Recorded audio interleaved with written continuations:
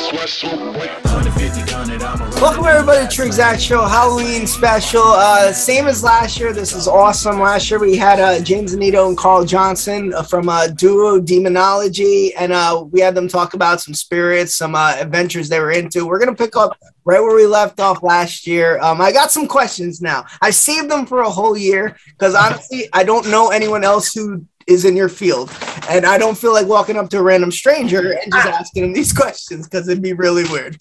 So do not laugh at me. This is pretty straightforward. Last time you guys spoke about demons, spirits, and things like that. I do want to know, when you come across these spirits, do you know immediately, like when you're meeting a person, if they're good or bad, or you have to like feel them out a bit? Please let me know in case I come across one. Well, I want to throw a little ring in there first, but I would say crap. I hopefully your expectations after a year. If not, apologize, man. It could be like the new Batman movie. But in all seriousness, though, yes, I think Carl and I don't know if it's a spiritual thing or just something that's wired within the confines of our body. I believe I have the gift of discernment, so I usually can have a good idea if somebody's good or not. And sometimes I go against my own gut and do stupid shit anyway. But in the same token, I do always get that gut feeling. And if I don't listen to my gut, it seems to be wrong. Maybe that's a synchronicity thing, a Carl Jung thing. But yeah, I definitely think we have the ability to kind of understand the surroundings. And I think it's because we've trained ourselves, dealt with. Well, people. I think we kind of absorb it in our, we sense it in our environment. The spider sense is tingling. Because spirits they can have an attitude, which is strange considering they don't have minds and brains like we do, but there are influences, let's say, and you can usually tell where they're coming from if they're resentful, and that's their prime. When we run into what we call the demons, their prime emotion seems to be resentment, envy, fear, all these untoward emotions, anger, but resentment against human beings. Yeah, it's a natural occurrence, to be honest with you. I think anybody can feel that. Yeah, I know everybody likes to throw empathy around being empathic and clairvoyant, clairsentient, clairaudient, psychic medium. I think every corner has a tarot card reader. So especially where we are, but everybody wants to claim to be something, and yes, we do as well. But the token of it is that people that go to work every day, maybe they react differently. If they don't like going to work every day, they deal with and work with, people that are pieces of crap. And that really kind of goes within their body. It makes them stressed out, starts making them sick to their stomach because they don't want to be there. It's the toxicity of the people around you. So people do feel that emotion on a daily basis, but it's interpreted different when you're dealing with something external, something that's maybe a spirit or a demon. But we deal with it on a daily basis. Sometimes we just deal with it differently. Yeah, and they're very insubstantial creatures too. I mean, we tend to think of them being very formidable and just living in another dimension, but there's not. They're kind of flimsy. There's not all that much to what we call the demon. Their strength is illusion and bluffing, which can be a powerful force because they can keep at it. Interestingly, though, we find out that these entities we call demons need to rest and retreat for a while after an assault. Things lie low for a while, so it seems like they're regrouping.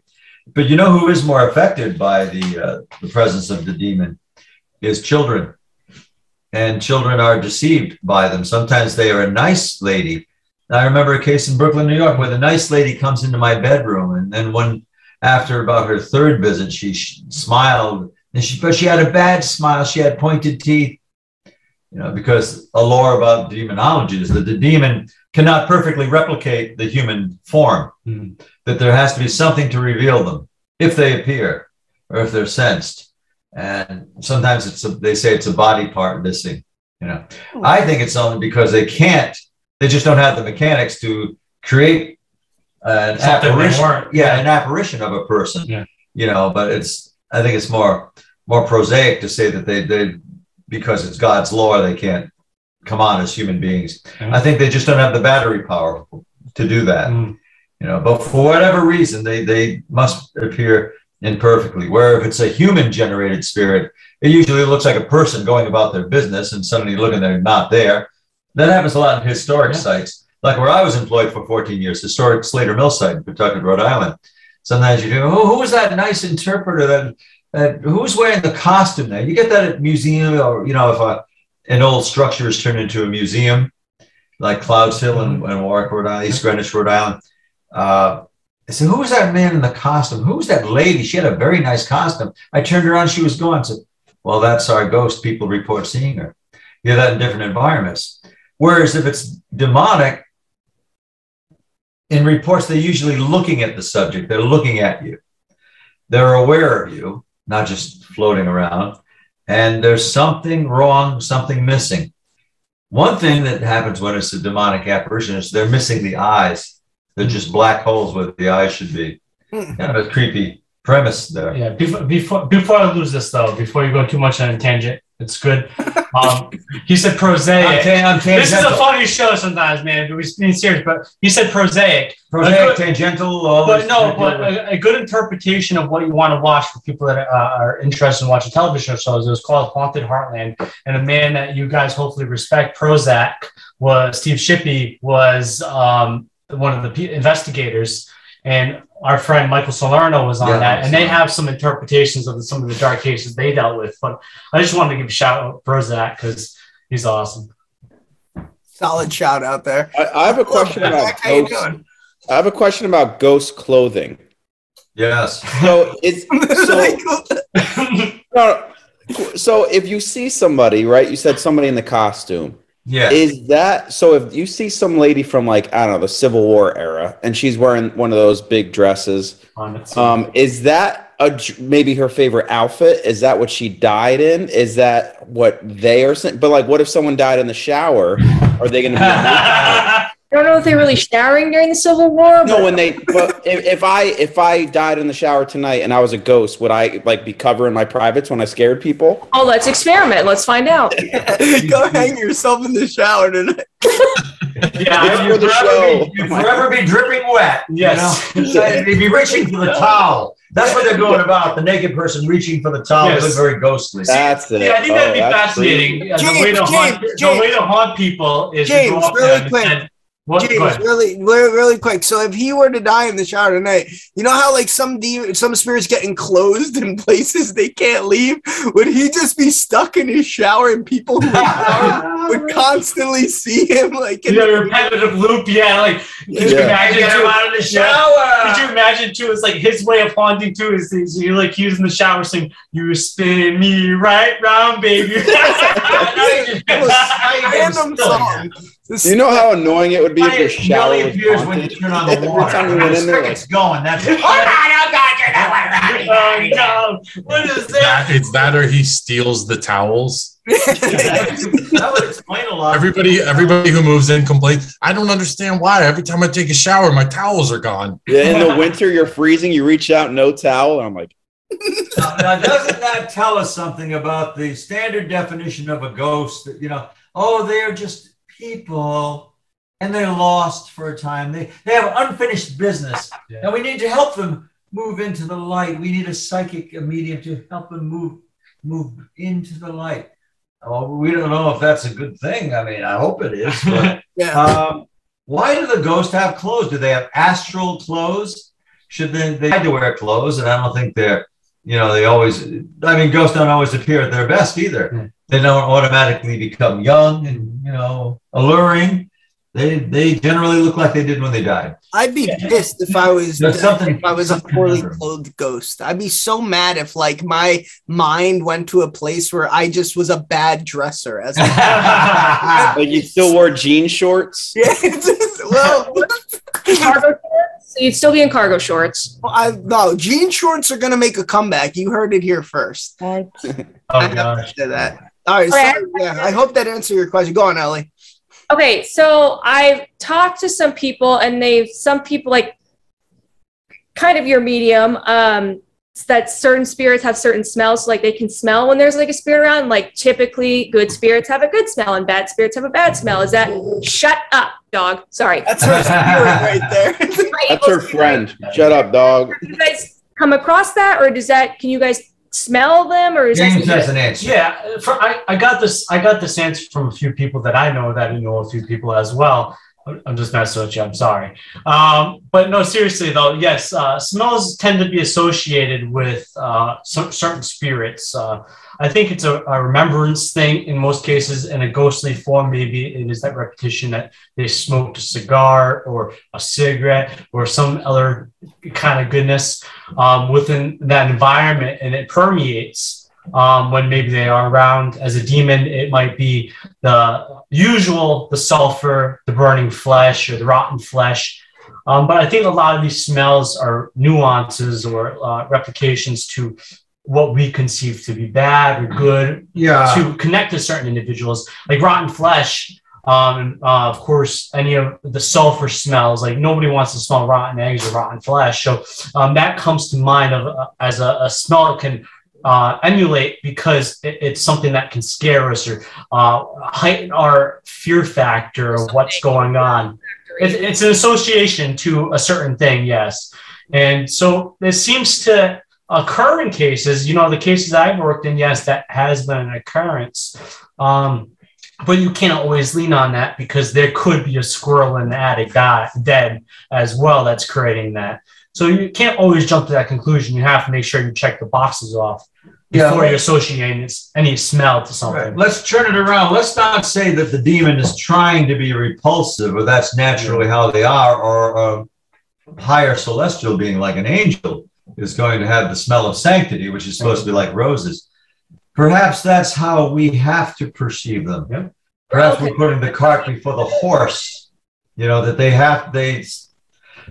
we think they're going to smell bad if they're evil, so that's how our minds interpret it. That's what our minds produce. If it's something, an air of sanctity. I've heard of that, but sometimes it's a pleasing smell. It's like roses. And that has even been associated with demonic manifestation. Mm-hmm. They smell something sweet, something almost perfumey, like sweetheart soap, if you remember that. That's what people report. And it's not always a wholesome thing. What's sweetheart soap?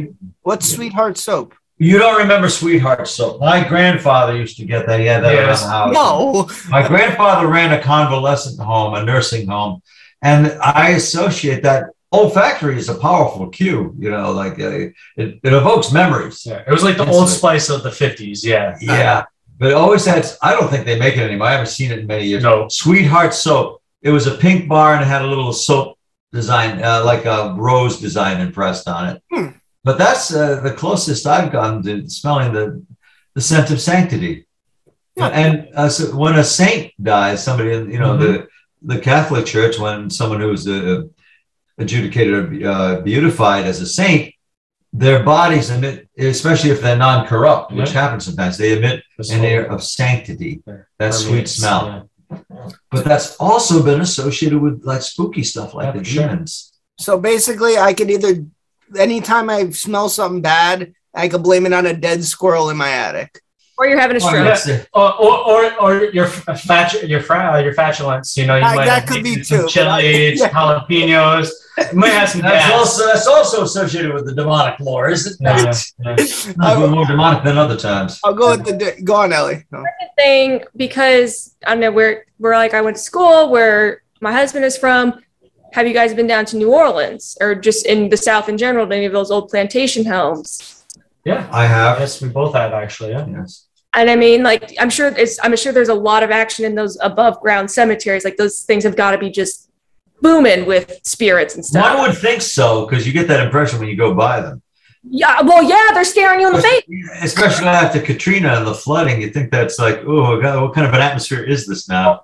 That's how they ended up figuring out, oh, we have to bury people above the ground, because when they were doing that, then a hurricane would come, and then all of a sudden they just have dead bodies floating everywhere. And they're like, well, practical, pragmatic reason for burying them above ground. Above ground, it is. But so the cemeteries in New Orleans aren't buzzing with activity. Well, I suppose if you live down there and you're like prone to that, if it's an interest of yours, then they will be. Yeah, people who aren't interested and aren't going to experience that. Yeah, and two, I think it's one of those personally, but yes, I think it's just two more than the elevated cemeteries too. You think about New Orleans; it is a party city, but it's also, unfortunately, a lot of people don't talk about it. It's a very violent and dangerous city to be a part of if you're not knowing where you're going. So between those two mixtures of things, it is lively in many different ways, and like Carl said, on how you interpret it and perceive it. it might haunt you as well.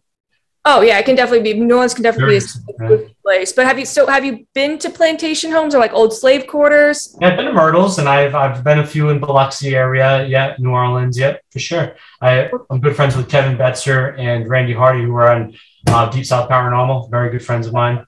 Okay. I have a funny story about Kevin. I went to New Orleans to do an event in Biloxi with him, and as soon as he picked me up from the airport, his brand new truck gets hit. And we get hit. That was pretty awesome. We got in a car accident right as I run live. Kennerbunk. I think not. And that's where it is. Kennerbunk. Kennerbunk is the with Kennerbunk. Yeah.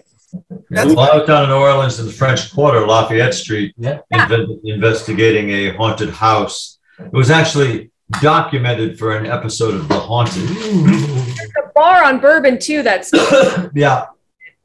Have you guys gone in there? No, I've never Not been in them. No. So we were right on, in Anne Rice territory, Interview with the Vampire, right in that area where she sets her story. So I was investigating a house with Chris Fleming. Excuse me. That's Candy's beginning me now. So, yeah. But Chris Fleming and I were on a case that was, they had a wicked haunting there. It was actually cult activity that had transpired. A cult had purchased that house, which was a grand old mansion that for a time was a working funeral home. And it was the cult of Ordoon. And so the folks who bought the house, two sisters, and their offspring wondered why the mirrors were all covered over or removed. Some mirrors were covered, like wrapped up. Some were spray painted, some were just removed. So you couldn't really go in there and look at a mirror. And that's when they reasoned there's something strange. There's some kind of club or cult was here. And it turned out there was. Crazy. And they actually, as far as they know, they didn't perform human sacrifices, but it is possible they did. But they did practice cannibalism. Well, Jews cover mirrors. But also indulged. Were they by chance Jewish or anyone in there Jewish? Because Jews will cover mirrors and when they're mourning somebody. So right, in the morning. Yeah. No. What inspired them, I don't know if we ever found out. But no, they weren't. They believed in kind of like getting, recognizing your mortality. Yeah. They would perform symbolic human sacrifices, but it's speculated that they might have pulled off a few actual human sacrifices. We never knew. Jesus. But they were into Egyptian lore too. So this house was virulently haunted, and we investigated it and came up with a strategy. And if you watch that episode, it's called The House of the Rising Dead. You can see like the House of the Rising Sun. Yeah, Chris and me and the family and a psychic we employed. They're conducting a seance, and the spirit box was wicked. This was all genuine, nothing contrived in that show. And the chandelier starts moving when we're like starting to approach, and all kinds of kaflooey things were happening. It was really a spooky atmosphere. But it was just set down right in that the voodooic section of New Orleans, where they had voodoo and Vodun. Believed in that's derivatives of voodoo. Vodun is the basically religious background of it. It's like a lot of people don't realize voodoo is very derivative of it's mixed with Christianity and root work and good. And that's where you get Santeria of the saints, because you take the African cultures and they're transposed over into the West Indies, and you got a mixture of what's imposed upon them. The Catholicism and as a conglomeration. And so what they evolved was what we now call voodoo, and in its various forms. Right. Speaking of that, just because we're talking about New Orleans and voodoo, there was a story I was reading about the other day. There was it was like a voodoo priestess in like early 1900s. I want to say like 1913, 14. She was some sort of like conjurer or whatever, and she had died. But when she said before she died, she said, "I'm going to take a certain amount of people with me when I die." And she performed all these different rituals and things like that. And on the day she died, it was on the day of or the day after, there was a massive hurricane that killed 300 people. And apparently she haunts this swamp that's in New Orleans. I don't know. See, I think in some form you could believe that to be her recurrence, of course. And I think a lot of people would relate that to synchronicity of the fact. I think where I would relate to that is Pazuzu, who is very famously known because of The Exorcist, and Reagan, played with the Ouija board. Then here comes Pazuzu. Pazuzu is the god of pestilence during Mesopotamian times. That means pestilence means that like bad disease, things like locusts would come in, pandemics would come in and wipe out what is necessary for humans to survive. So I think you can correlate to that. I think maybe it happened at the right point at the right time. And maybe she knew this was going to occur, because a lot of people that do some sort of occult work has a good understanding of astrology or like meteorology. And they incorporate real science into these more imaginal ones. Yeah, they create a mixture of, like you said, science and magic, and a very formidable figure in life. And we all know him. Rasputin, it could be debated if he was really a holy man or not. But one thing that Rasputin did know is he knew natural science to a degree, knew medicine to a small effect, of where he was able to utilize certain things that weren't understood at that point in time in those certain regions and implement it where it made him look like he was more of a powerful being. So a lot of this can be nuance, replication, and misunderstanding of how it occurs, but I doubt she created the hurricane. Humans don't have that power unless they create like a weather machine. I'll add to that too. But it's like it's a law. There's a principle in occult studies and parapsychology is called the untrue truths. That if something has enough presence and enough belief in it, it actually takes on its own reality through various forms, through supposition, through imagination. Through mass hallucination, and sometimes it actually creates the spirit, takes on a life of its own. An example would be that house in Harrisville, Rhode Island, that they, colloquially call since the movie called it the Conjuring House. This Round Top Farm, Round Top Hill in Barrington, Rhode Island, Harrisville, and people get a weird feeling about that house. Well, that's because of its reputation. It's not that anything too evil or untoward happened there, but the house has taken on a magic of its own. People see it as a living entity. It's accrued so many memories. It's so notorious now that even if there was no paranormal activity, there would have to be a haunted house. It creates the haunting. The haunting can be synthesized. Although things do happen in that house. So for instance, what you're saying is like, let's take the Dybbuk's box, for example. Like, so let's say your house is creaking for a month straight, but you don't have a Dybbuk's box. You're not going to notice that house creaking. But the minute you put that Dybbuk box in your house, then oh my God, I'm starting to hear up. Yeah. Right? Yeah, you see this in the phenomenon when you watch a horror movie or a paranormal movie. Like you hear something, you're startled because that's what your mind is processing at that point. So you hear something that incorporates with that certain reality, then it becomes a part of the reality. So even though maybe your cat upstairs moved something, you felt it was like a ghost because, or of course, Halloween Kills. Maybe it was Michael Myers upstairs, ready to come break your neck or something. Who knows? But that's what your mind would jump to because the fact that it's perceived with what you currently were doing. All right, so I have to say, our friend Olivia here only comes on twice in this entire series. Once last year for you guys, and again this year. Oh, thank you, Olivia. So this is her favorite show. So she does have a couple questions. Olivia, if you want to take it and ask some questions. Hi guys. What's up? Big fan. I've been so quiet because I've just been so immersed in this conversation because I find it so interesting. Yeah, so I've been so quiet. But going off that, I find myself watching scary stuff all the time, every day. It's kind of weird. But I find myself, like Scott was saying, I hear creaks, I hear pipes, I hear things all the time in my house. How do you know if it's just my mind playing tricks on me or if there's actually a being? Because sometimes I walk down the hallway and I smell this smell, like a perfume, like a sweet smell like we were talking about before, and then it's gone. Something that I don't wear, like a perfume scent that I don't wear, my family member doesn't wear. So how do I know if there's something in my house or if it's just my mind tricking me? If it's not bothering you, you may never know. Yeah. You can put 2 and 2 and 3 and 3 together, and what does it do?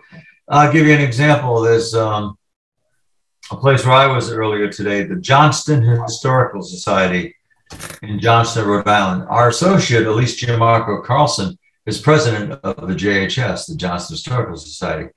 You'd almost swear that building is haunted. It's not old. It's only 22 years old, the building, the main section of the building. But it sounds like footsteps walking up those stairs. And you can hear it approaching. You hear shifts and like, now, if I didn't know the place and somebody told me it has a reputation for being haunted, I'd buy into that. Yeah, I heard it. But I think it's all natural. It's just the structure of the building, this way it's put together. However, adjacent to that structure and on the same properties owned by the Johnston Historical Society is the 1825 Elijah Angel House. And that is haunted because a man in a top hat has been seen there by 3 different witnesses, corroborated each other's story, but didn't know the other story.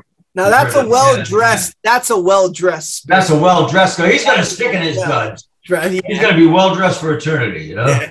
You want to dress for eternity if you can. But I think you're kind of stuck with however you appear, that you can't really change it if you want to. I don't know. But yeah, so you may never know if that's really a ghost in the house. If you start asking it and you get some kind of answer, maybe then, yeah. Yeah, and though if you do that, there's a chance that if nothing is there, that you become so hyper gullible that you start creating this imagination, where this imagination starts occurring, creating something, and you project it where it starts becoming a part of your reality. So sometimes I tell the best people is, if it's like Carl said, if it's not bothering you, then don't linger on it, because don't pay no mind to it. It won't keep going. If it's just a normal creek, then it's going to always be there. But it'll just be a source of amusement. Yeah, it won't hurt anything. Put it aside, and a lot of people forget. Houses, especially old houses, expand and contract. So wood still breathes regardless if it's dead, and there's a lot to it. And infiltration, exfiltration with air.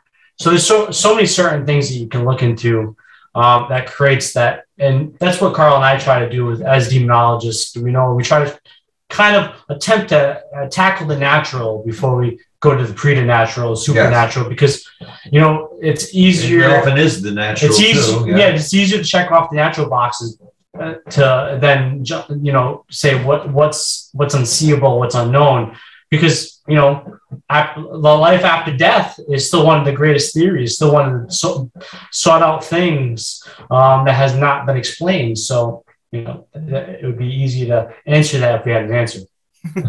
Yeah, I was going to say, has anyone ever, like, if you can communicate with a spirit, I think the first thing that I would ask, I'd be like, what happens when you die?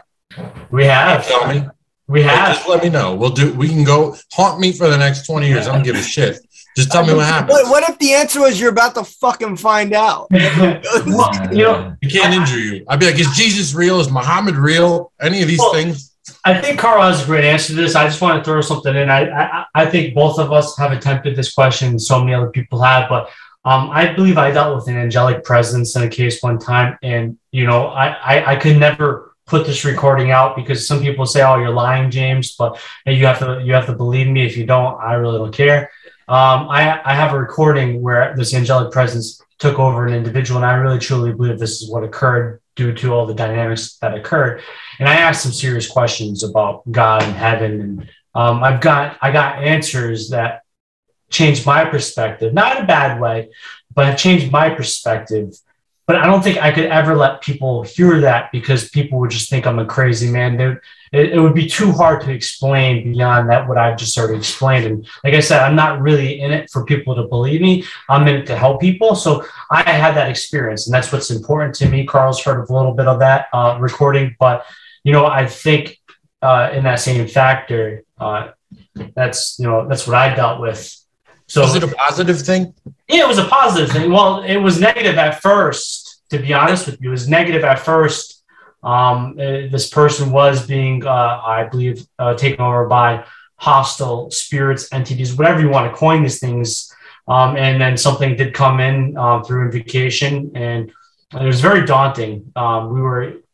We drove 22 hours to a case in Arkansas. To give you a little bit of a rundown, we drove 22 hours to a case in Arkansas free of charge. And we had completed the case. Children were involved, and it was a pretty bad case in my opinion. And we're driving back, and the client calls us and says, "We see this thing outside." And one of the people that I have is, I believe she's an energy worker. I really do believe in her abilities because she has sparked so many things that she should not know, and not coincidental, like things right on the nail. And the client had called her because they were mutual friends at one point, and that's why she had reached out to us, because we knew we didn't think she would be crazy because of that connection. So this individual, Mandy, I'll say her name because she knows we told her this whole story. She doesn't remember any of it. We had to tell her everything, and we played the recording for her. And Mandy picks up the phone, and the client, like I said, says, "Oh, we see this thing outside."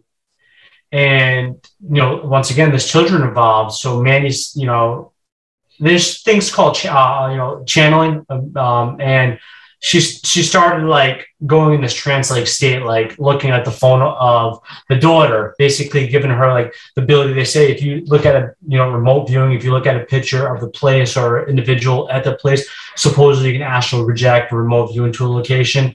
She believes she can claim that. And sometimes she was spot on. I don't know how accurate this is. It sounds like it's out of a movie. And so she starts looking at the picture, transfixed on this picture, and she goes blank, stops talking. And we're driving, by the way, during all this, and we're in Tennessee. We're probably about the western part of Tennessee. We just breached in from Arkansas, and we don't know where the hell we are. Like Memphis area. Probably Memphis area, probably more west though than that. So she comes to herself and she's like, "What happened?" We have this lady Carissa in the back, and my friend TJ at that point in time is driving. There's a sudden shift in that car, in that environment. Like, it went from being lively and like us listening to music. We just had Hardee's, which we don't have up here, so we were like all excited that we just had Hardee's, you just felt that dramatic shift. Carissa in the back seat goes totally pale white, and she goes into a different state. Mandy once then again goes in a different state, and they're both in this transfixed state of not themselves, not talking to us. And all of a sudden, and I wish I was making this up, and mind you, we're driving. I have to keep beating the dead horse here. Is that both Mandy and Carissa start attacking both of us. Like, Mandy's attacking TJ while he's driving. Like, she's trying to claw at him, and she's a big woman. It's insane. It sounds so made up. Carissa's attacking me, and in my mind, I'm telling TJ, just try to find a church, find holy ground. We're in the South. There's many churches, because I do believe that to be holy land. So all in itself, it was just a crazy situation. One thing after another. I could keep going on and on about what happened, what was said in the recording. But that angelic moment is the key moment that I will always remember, because there was just once again another shift, an enlightenment, and that feeling, like an epiphany. Yeah. So it's not always bad, but what Carl and I deal with is 90%. Well, in the bad realm, not always, of course, evil. That's what we get called about more, as the inconvenient ones. That was my only time I truly believe dealing with an angelic force invading an individual, or you could say possessing them, but it was in a so there's a lot to it that's not answered. Was it really a spiritual experience? It certainly seemed to be for them. Sure. It switched around. But get back to why spirits, why don't they answer us? Why don't they tell us?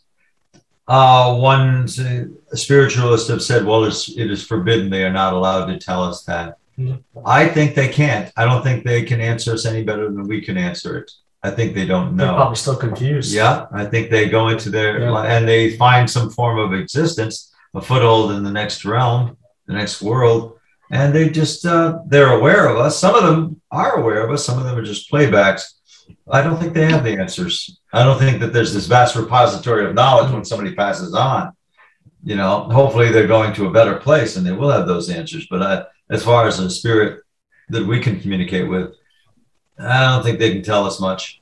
Really. To Brian's point, when Brian asked that, like, have you ever asked in your profession with like what you guys do, is it ever get to a point where it's very frustrating? Because like James, you mentioned you finally had that like epiphany, which could take years to get that moment, like to make it worthwhile. Does it ever get to a point it's like, you have you're waiting for that big moment, the climax, and then you're getting these little bits and pieces of things in certain jobs. So like, has it ever got to a point where you're just like frustrated and want to stop doing it? Is that even in you, or it just constantly, it's something that you just can't shake because it's always there? Well, being called back to it. Yeah, for some reason we're addicted to it. We keep coming back, even though it is sometimes daunting and frustrating. So what do we really learn here? We learn about people's experiences, but we're not getting the answers of what's the force that's causing them, what's bringing it on, where do they live or reside, where do these creatures we call demons actually exist, from whence do they spring? And we may not have complete answers to that, but we're always drawn back. It's that drive for discovery.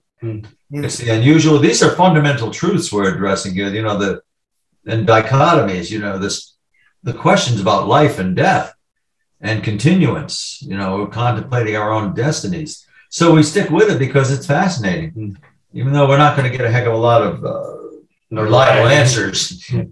Oh, that's cool. Do you think anyone's ever considered it to be, what's the word for it?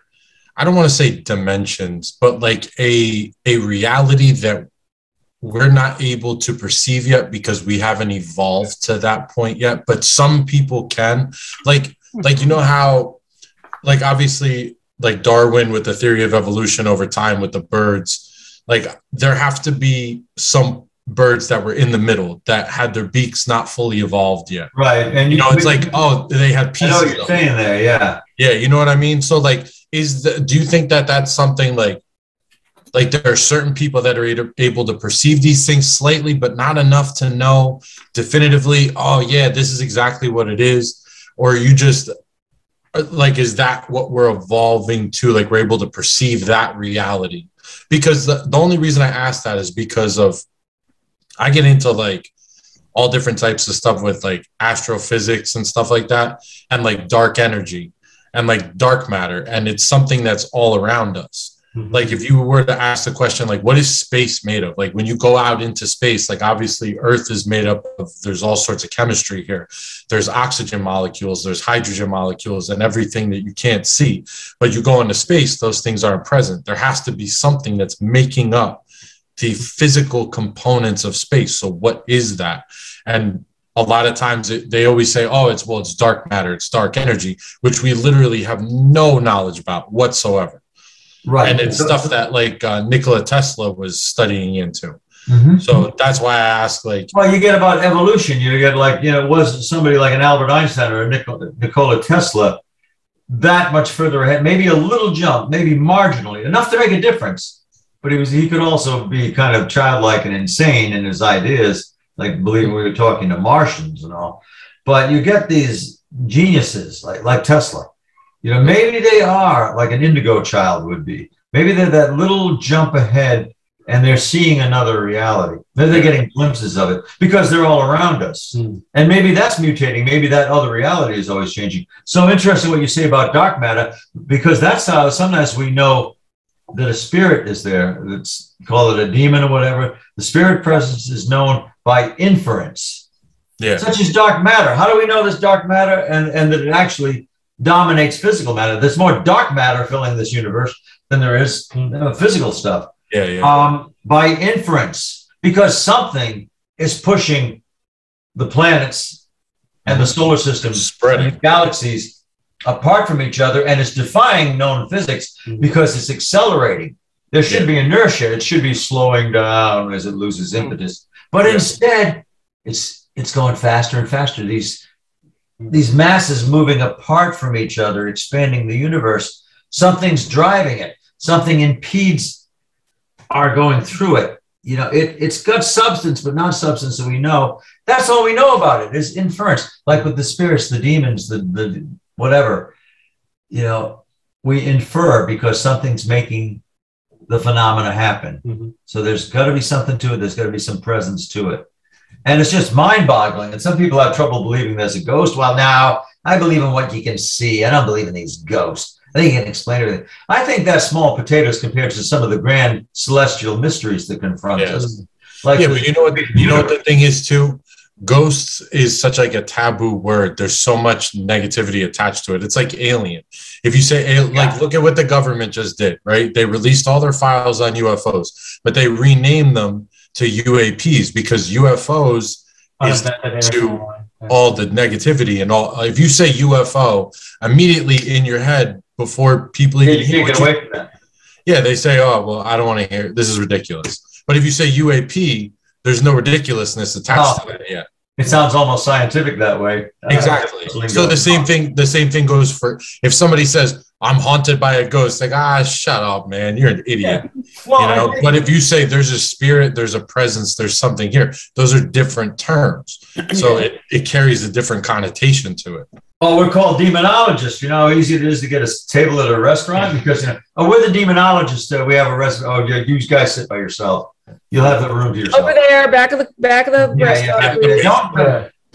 Let's take our children out of here, Henry. Did you hear what he said? What he is? He believes in these demons. It's got a connotation, like a negative one, but you can't get away from that. If we were shy about it, we'd stop calling ourselves that because it's bound to be misunderstood. Yeah, demonologist, somebody who studies demons, but it's a negative connotation. Yeah, and you hear the word interdimensional being and all that stuff. Like one of the things that's important, true scientific breakthrough was quantum theory. So you can look at quantum entanglement, you can look at string theory. Mm-hmm. I know Carl, that's very familiar with The Conjuring, of course. Carol, I hate to steal his story, but it's a fascinating story. Is Carolyn Perrin, one of the things that she occurred with the seance room where the fireplace is that, she came into a reality where two individuals thought she was the perpetrator or the invader or the intruder. And they looked at her like, what are you doing here? They were having a conversation. Mm-hmm. So it's interesting to me. Is there some... Noted that they were dressed in old-fashioned clothing. Pure tankards. So is that something she was projecting, or did she somehow hit some theory or some string which brought her to another multiverse or universe or reality? It's fascinating because is that what we experience? Is in somewhere is there the 1500s and we're in 2021? Is that possible? Is that really that really what we're experiencing? Yeah. Yeah, like all timelines are constantly going. You know what's funny? I have just recently started thinking about this randomly. Do you think that when we dream, because obviously you dream as yourself, but you go into dreams and you see situations, sometimes you see people that you're familiar with in the dream, but when you wake up, you have no clue who they were. You're like, I've never met that person, but I was so familiar with them. Do you think that when we dream, we potentially tap into other realities? But we just look at it as it's a dream. It's a dream. No, what about lucid dreams where they feel extremely real and you come out of it and you feel the emotion, you feel the pain, happiness, suffering, whatever it is. Maybe you are transported into another reality that is real and it is happening. I sure wonder a parallel universe. Because does our mind create the faces and the people and the voices? Because you're right. Sometimes there are people. I think most of my dreams have people I've never met. I never heard their voice. I mean, they're, not terribly unfamiliar. They may be composites of people I've known, but I've never heard that distinct voice. I've never seen the person. So our mind probably has the capacity to create other beings in our imaginations, but it's freaky how we can do that. And I have to wonder, are we going someplace else, some other sector, some other vibration of our universe that's actually another dimension, and we're meeting people there? I wonder how real it is. It's experiences you're having in other timelines that for some reason, when you go to sleep, you tap into. Flashpoint. Okay. I definitely want to follow. I actually do have. I like to tell stories tonight, I guess. But talking about Lucifer. Story? No, I'm with Jay. No, you can tell story. But a lucid dream I had that actually came. You didn't say Lucifer, did you? Yes, Lucifer. Watch that. All hail Lucifer. I'm sorry, I didn't say that. What's it called? On and off.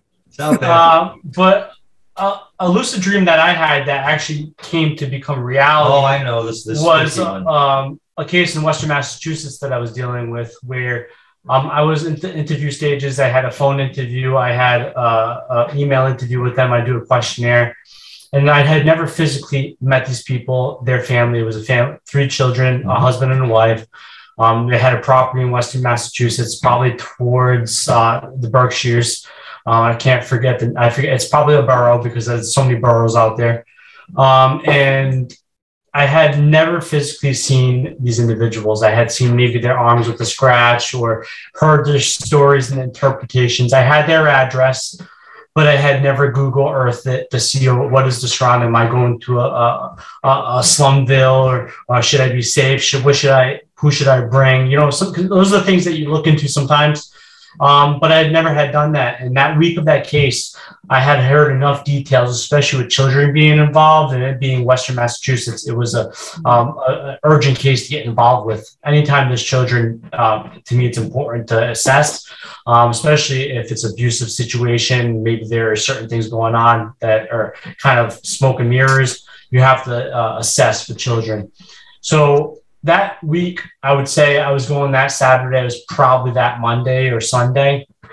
And I had this prolific nightmare where I was on the way to this family's house. I got to the family's house.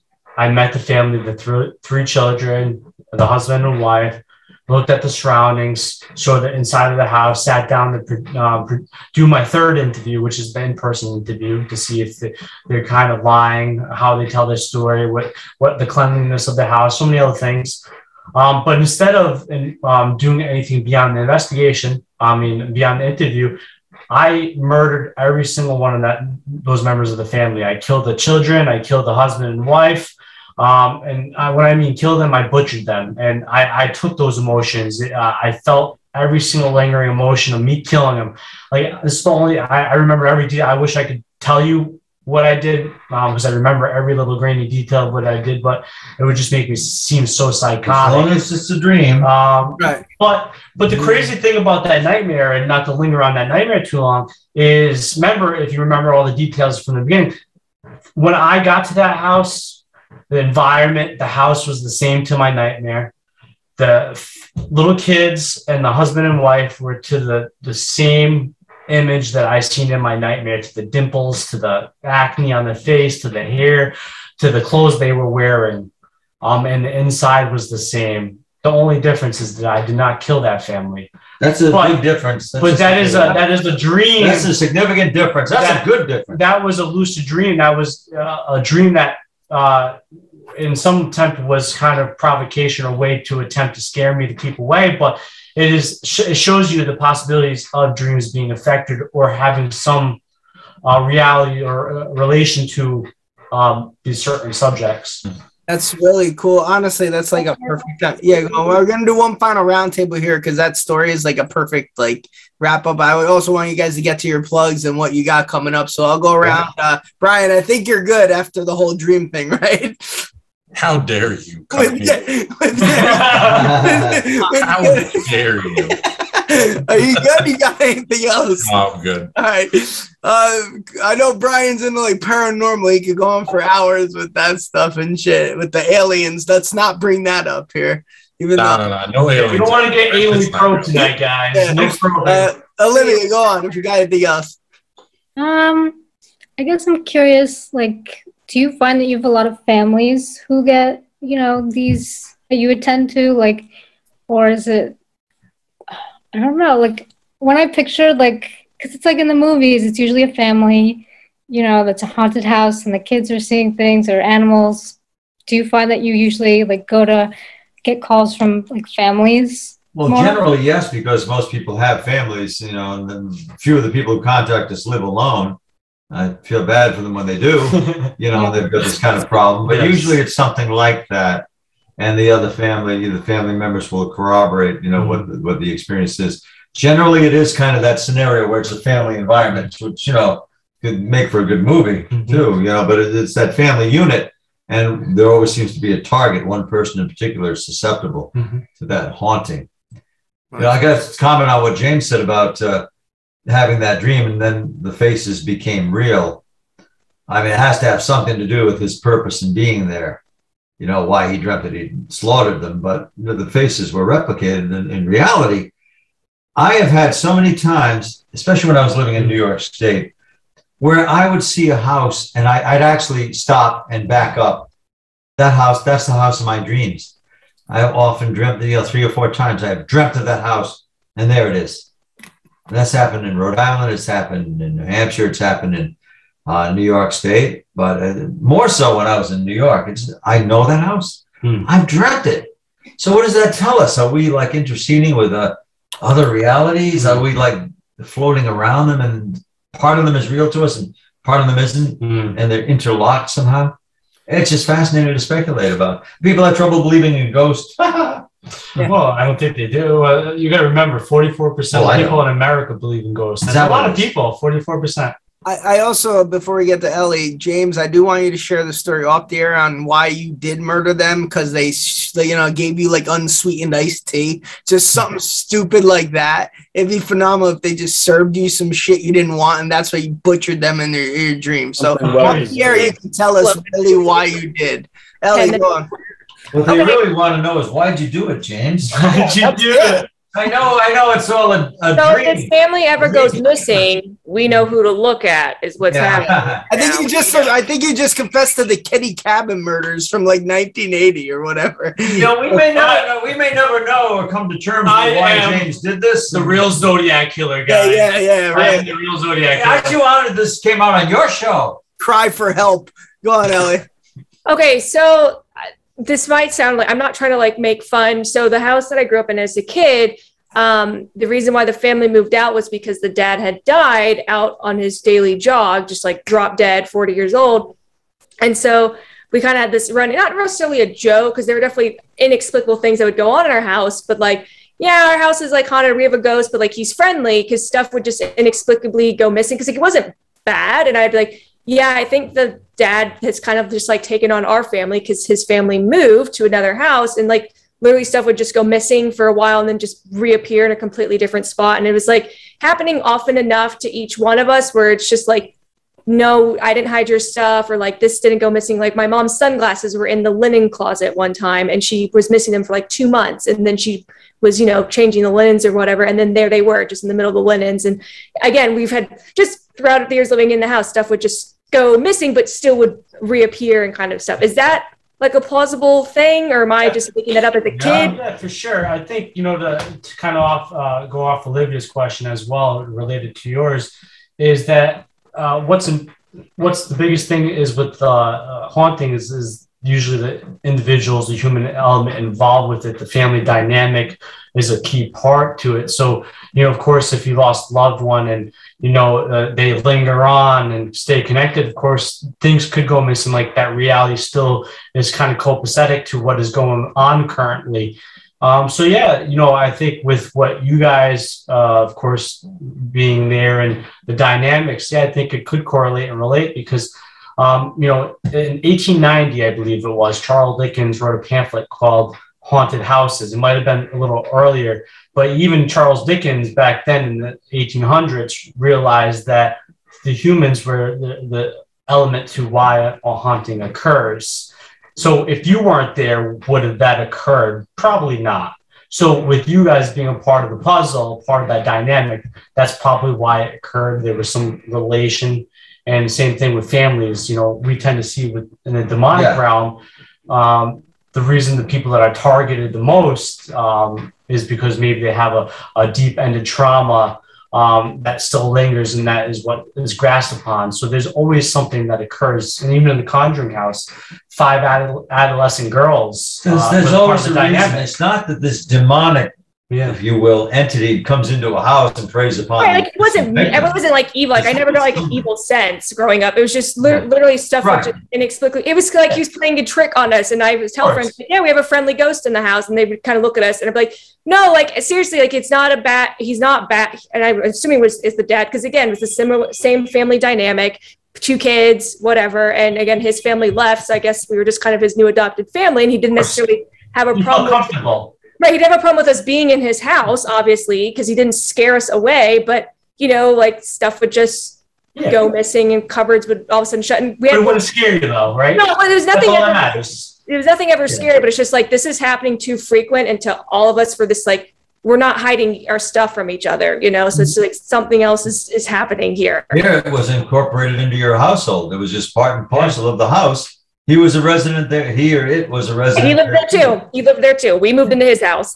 He was just disembodied. You know, maybe he was there before you. You know, and maybe he thought you were his family. Who knows? Right. Apportation surrogate family. Apportation, things vanishing and appearing in other places. That's a very real phenomenon. It is, yeah. You know, it does happen. I know people. The co-author of my book, Shadow Realms Demonology Handbook, Lana Jan Brock, she has definitely had that happen. I've had it happen. Mm-hmm. Where you have an object and suddenly it's gone and it didn't roll under the bed and it's not under the bureau or the armoire. It's just gone. Mm-hmm. She had a ring. She was taking it off. It was somebody, you know, that she was parting ways with. She took off that ring, slipped off her hand, and was gone. And boy, she took the screwdriver and opened up a vent. It wasn't there. It was nowhere in that bathroom. She never found it. And yet a religious medal with a Muslim insignia on it appeared.